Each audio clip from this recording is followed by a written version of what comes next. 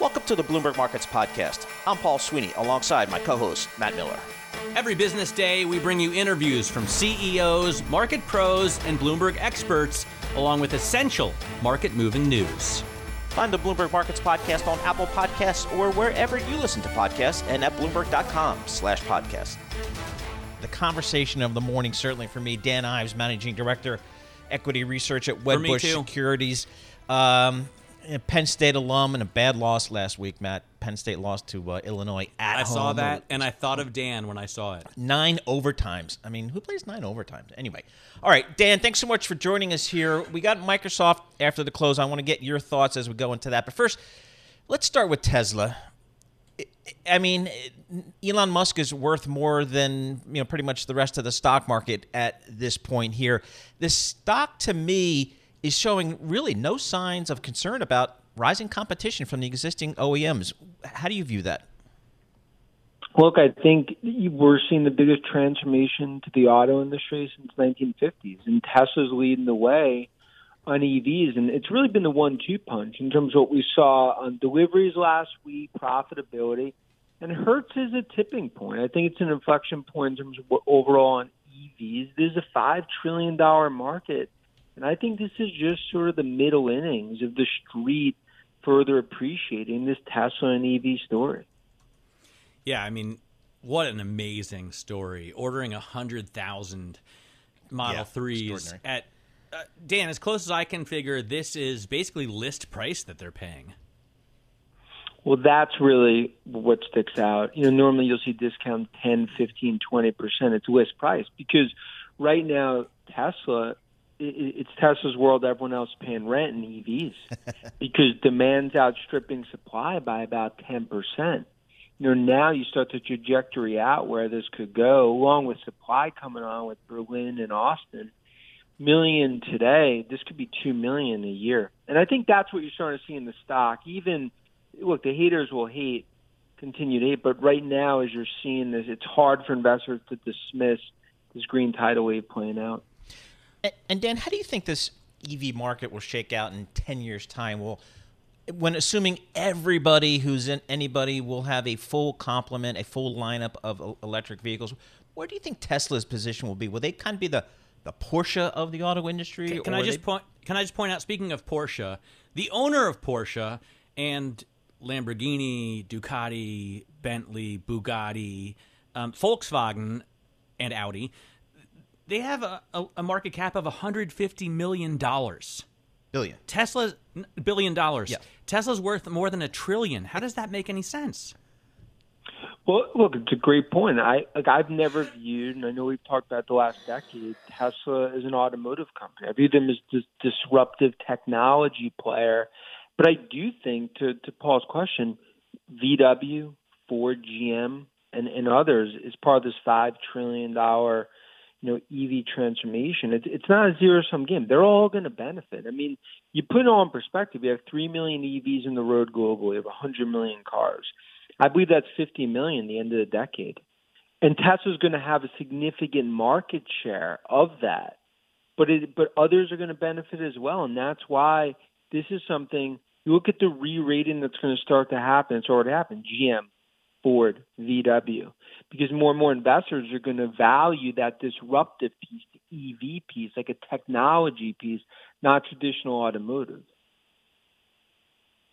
All right, let's switch gears here to our good friends from Seattle, Washington. Microsoft all-time high. Boy, put up that max chart on your Bloomberg terminal, GP Go. Just extraordinary. What do you expect after the close from Microsoft, Dan?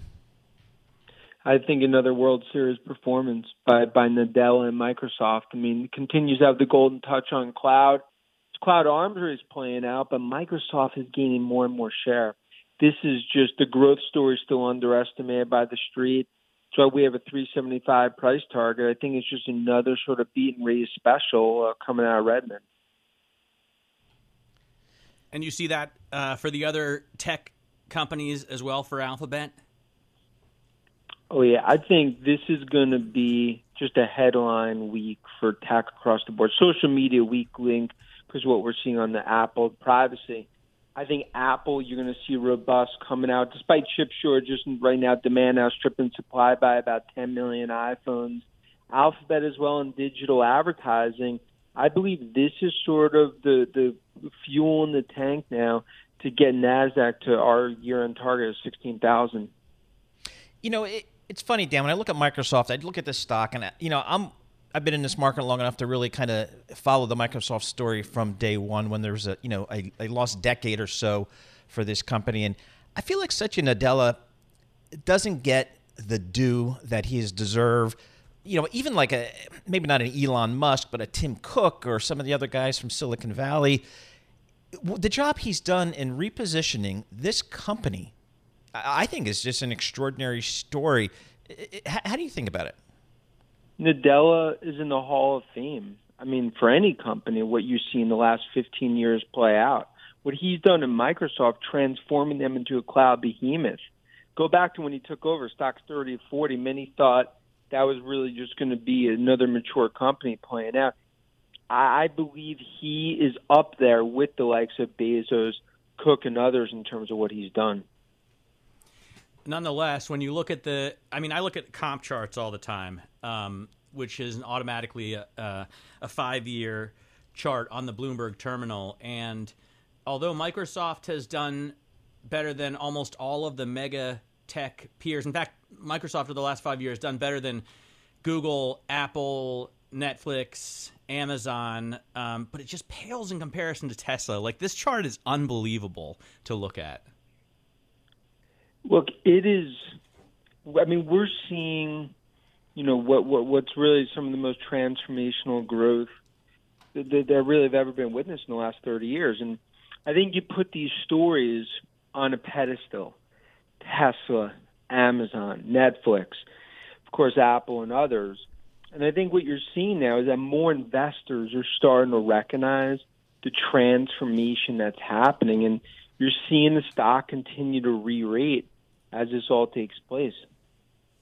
All right, it's a pretty incredible story, to say the least, and Dan has been at the forefront of this with outperforms on all these stocks. Super Bowl, it's been great. Yeah, it's been amazing, and I'm sorry about Penn State. I really was thinking of Dan. Now we have to go to Columbus this weekend. Oh, boy. Ooh, the Ohio State University. Dan Ives there from Wedbush Morgan. Always great to get a little bit of time with him. This is Bloomberg. All right, let's bring in David Harden right now. He's the CEO and Chief Investment Officer at Summit Global Investments. They have $1.8 billion in assets under management. And Dave, I'll just ask you what I've been asking everybody today. We're at an all-time high on the S&P 500, even though we faced so many headwinds and there are so many question marks out there as well. What do you make of 4,600 on the S&P 500? It's pretty amazing. And the market's always had to climb a wall of worry. And so definitely I continue to think this is going to be choppy, but I do think it's higher ahead. And hey, thanks for having me on your show today. But that's what I see. All right, David. As Matt was just suggesting here, with this market at the all-time high, a lot of valuation concerns in there. That's a big part of that wall of worry. But we've had really good earnings this third quarter period. Do you think earnings are strong enough to support the valuation here? Well, clearly. And the earnings have been crushing it. And I think that the earnings revisions will continue. I think that the earnings will continue to do well. Yes, growth is slowing, and that absolutely inflation is out there, and I think that's flattening the yield curve, and I see the 10-year going to 2%. But I don't see the bubble bursting. Until the Fed becomes negative towards the market, I think this thing continues. And so choppy trading, but, for me, it's still equities ahead, and cautiously optimistic here, but equities still is the place to play. What is the Fed going to do? I mean, especially now that so many people are talking about the possibility of Chinese growth slowing, maybe less than 5% next year. It seems to me difficult for the Fed to raise rates in that kind of situation. And it is. And it's going to be difficult. And I think that there's going to, it doesn't mean that we're going to be straight up forever. The market has cycles. And people have to understand, I think, that risk management needs to become more central in their investing mindset. And that's one of the things we do at SGI is that, we focus on managing risk and providing the protection that the clients deserve when they're in those situations in the future. Because let's face it, the more risk management you put into your portfolio, the more that it will perform how you designed it to do. So, there is going to become a time of reckoning, and it's going to be very important to investors that they're positioned correctly. Many times we just talk about the next trade and not about the investment long term. And those are two different conversations. David, you've got a sell on Southwest Airlines. Is that a call on the sector or a call on the fact that Southwest cancels flights every day? It's more the latter, right? I think that if you're in this sector, and there's still business travel is still extremely weak. We know that, right? And we know that with the pandemic and with Delta, even though maybe the numbers look better than they did last week, so to speak, are we coming out of this? We get scares all the time, but people are getting their third shot now. So I think the sector, I'm not negative on the sector. But Southwest has continued to have problems. It's had problems in their C-suite. We've seen that this year with the CEO changes and different things. They've had problems now with their computer systems. And what you want to understand with those thousands of cancellations is the next time people go to book a flight, do they think in their mind, I don't know, maybe Southwest is going to cancel me. Once that happens, they book somewhere else. You lose revenue. So the $75 million one-time charge, great, but what about the next flight? That's what I'm worried about with Southwest. I see a lot of downside volatility here or risk. And so from my standpoint, short-term struggles, if you're going to be in this sector, avoid Southwest. You do like ExxonMobil, and this is a company that I think a lot of people with ESG concerns would avoid. What draws you to the big oil? It's interesting. We've been doing ESG before ESG was sexy, Matt, and before it was even called that. And so sometimes ESG is not always about it's more about doing what you do really well and avoiding damage, right? So if Exxon was responsible for the oil spill that was off the Huntington Beach coast last 2 or 3 weeks ago, that'd be really bad. But they're not, and they're doing really well, and you're getting a really well-paid yield here. You're getting very manageable risk, a really good management team. And our call is that oil stays above where it's at or stays where it's at right now for a longer period of time. And let's face it, at this price of crude, Exxon is a really good opportunity. And it's a good value play, too. So from my standpoint, energy right now is a really good play. And I would be increasing my energy exposure if I was a client. Dave, you're in Salt Lake City, is that right? Correct. We're based out of Salt Lake with offices in Boise, San Francisco, and Tampa. Let's get to the important stuff. How's the snow going to be in Utah this year? Well, after a foot of snow last night, nice, and continued snowing this morning, and a storm every about 3 days, our resorts are opening up sooner than they've ever done before. And so I think it's going to be a fantastic ski season. But hey, I love to ski. So I've already booked 2 trips out there, so better keep dumping. After missing skiing for a couple of years, it's going to be great to get back. Yeah. And boy, we always make plans to do something different, crazy Montana or this or that. Then at the end of the day, we say, screw it. Let's fly to Salt Lake. We've got world-class resorts, minutes away. It's just Park City. Much easier. Yeah, I know. Awesome. All right, Dave Harden, CEO and Chief Investment Officer, Summit Global Investments, and our Utah ski man on the ground. We appreciate that. Markets again trading higher. Again, good earnings. We had some good earnings. We have more big tech after the close today. But as Dave said, earnings doing their part here for this market. Let's bring in Fiona Sincata right now, Senior Financial Markets Analyst at Citi Index. And Fiona, as a journalist, we have to try and be skeptical. It's not hard right now. Supply chain, I don't think crisis is a too strong a word to use. Labor shortages, inflation scares, and yet we're trading at basically 4,600 right now on the S&P 500. That's got to be a gain of like 22, 23% year to date. What's going on? That's right. I mean, it does feel that there's very much this sort of optimism that's coming out of earnings at the moment, which is actually just lifting the stock. And it's very much overshadowing those concerns that we saw heading into earnings season. So there's inflation concerns, jitters surrounding sort of the labour market, the sort of energy crisis and supply chain bottlenecks. All that seems to be just being overshadowed right now by some nice, strong earnings that we've seen. I think we're not seeing sort of the reflection yet of those sort of concerns being really shown through in the earnings, and that's something that's helping sort of investors' optimism.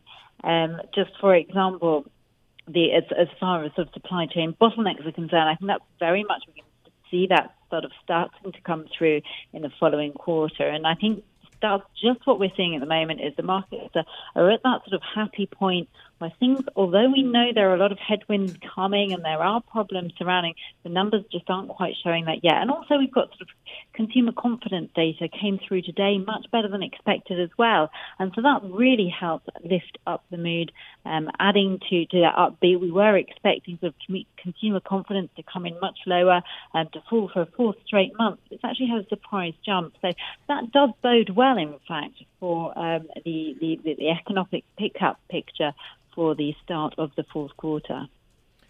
Fiona, we have some big tech names reporting earnings after the close. Microsoft, Alphabet, which I refer to as Google. I'm old school. How are you thinking about the tech space right here?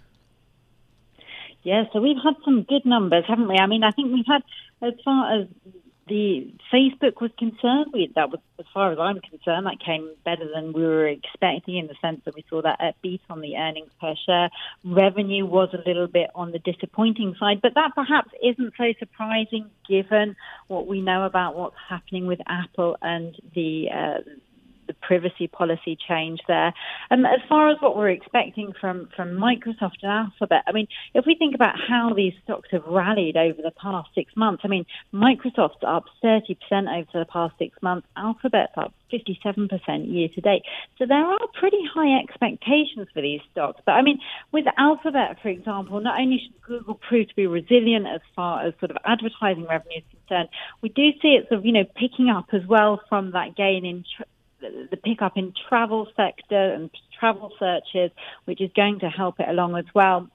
Microsoft very much been involved with that remote working, companies sort of increasing the spend on cloud and on digital transformations because of that remote working. So this is all very supportive of the tech sector. I think we've still got, we've seen these stocks trading at record highs, and they have eased off some of them. I think they could potentially push higher if we get some more solid numbers.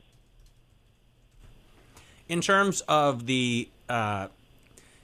next year, what are you expecting? Because the consumer confidence numbers, although they were good just now, have been lacking of late, and I've heard more and more people use the word recession. I think recession is quite a strong word still. I think we will see a sort of a very much a change as we're going into next year.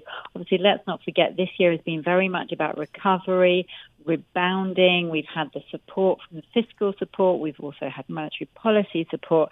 And those taps are going to be turned off. We know sort of as far as the Fed is concerned, we'll be looking for the tapering in those bond purchases to start happening, potentially as soon as November, December.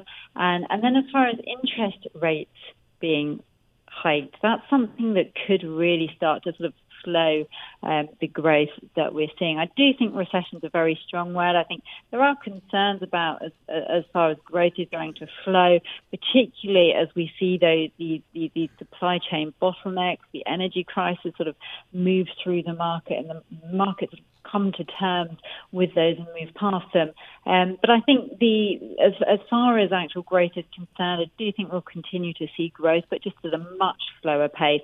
And obviously any rise in interest rates to bring sort of inflation back under control will just sort of stem that growth a little bit more. You mentioned energy. Just real quickly, I'm seeing WTI just about $85 a barrel. Have I missed the energy stock trade or the energy commodity trade? No, I think there is more to go here. I mean, again, energy and as far as oil is concerned, it's had a very impressive run. I mean, we know sort of coal prices and gas prices have absolutely surged, and WTI has also had a very good run up. We've just seen the gas and the coal prices starting to edge down after we've had that intervention from China, particularly in the coal market. But I think as far as oil is concerned, we know that demand is still very strong, particularly in the US. And then we've also got sort of, very tight supply from OPEC. They're not looking to sort of move so far beyond those 400,000 extra barrels that they agreed back in July. So I think there is further to run there. All right, Fiona, thank you so much for joining us. As always, Fiona Cincotta, Senior Financial Markets Analyst for Citi Index, giving her thoughts on these markets. Again, earnings after the close, big tech. This is Bloomberg. Now, we got U.S. new home sales numbers. Sales of new homes in America increased in September to the highest level in 6 months, underscoring what we already knew was pretty solid underlying demand. Brad Dillman joins us right now, chief economist at Cortland out of Atlanta. And Brad, what do you think? I mean, we knew it was going to be hot, but I'm not sure everybody knew that purchases of single-family homes would grow 14% to an annualized 800,000. Yeah, it's definitely higher than expectations. The figure I had in front of me for the expectations figure was 720,000 on a seasonally adjusted annualized basis. So it certainly beat what most models have been predicting. One of the things as we think about the housing market, Brad, it's been so consistently strong through this entire economic tumult from the pandemic. But when we think about the supply of housing in the U.S., it hasn't been necessarily where it's needed. I'm thinking the entry-level home. We haven't seen new home construction really address that market. Is that changing at all? No, unfortunately it's not. And if we look at the price movement and what's happened on the new home sales side, for example, the median price came in at $409,000. That's up from about $328,000 pre-COVID. And just to put it in a broader reference, 20 years ago, the price for a new home would have been about $168,000. So that's a 2.5 times increase. Wow. So we are definitely seeing those prices continue to tick up. Now, I would make the argument that that's in part due to financial conditions. And I think part of the reason that housing has been so strong since the onset of the pandemic has been what's gone on and with mortgage rates, which is that they'd come down so much and remain quite low. I've talked in the past about the 10-year Treasury rate being negative in real terms once we factor in inflation. And an aspect of this passing through to mortgage rates with their being really low as well. But when we look to new home sales too, we had this huge rebound in the wake of the pandemic that then cooled a bit. And now I'd say when I look at this figure, I'd say it's really resuming its pre-COVID trend. So maybe we'll see a continuation of that going forward. It's a very regional market, right? The United States is gigantic. And, I realize that even more having lived in Europe for years now. Where do you see the strongest growth and where do you see a little bit more normalcy? So month to month, the big gains have been in the Northeast and the South. I wouldn't really say that we're, the other parts of the country, and again, we're talking large regions that, are in a bad spot. We got to remember when we look at the new home sales figure, while it was strong, it actually is still down year to year. And so as I mentioned earlier, in the latter half of 2020, we really saw some strong figures that cooled off a lot in the first part of this year. And we're now seeing them swing back up again and resume that pre-COVID trend.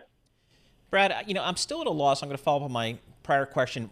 Why isn't the housing market more efficient, i.e., there's demand at the low end, and where's the supply to meet that demand? I mean, I know the margins on the McMansion are better for builders, but at some point, the pricing dynamic has to drive supply of lower-end housing. Yeah, and I'd argue to a degree we have seen, of course, over the last 10 years, we've seen supply pick up. It just hasn't kept pace with our population growth. So there's estimates out there related to our total deficit of housing. The estimate that I have is 1.1 million housing units. That's to say that we would need to build 1.1 million housing units instantaneously just to satisfy what we would need right now. That's nothing to do with sort of a go-forward basis, just to clean things right now.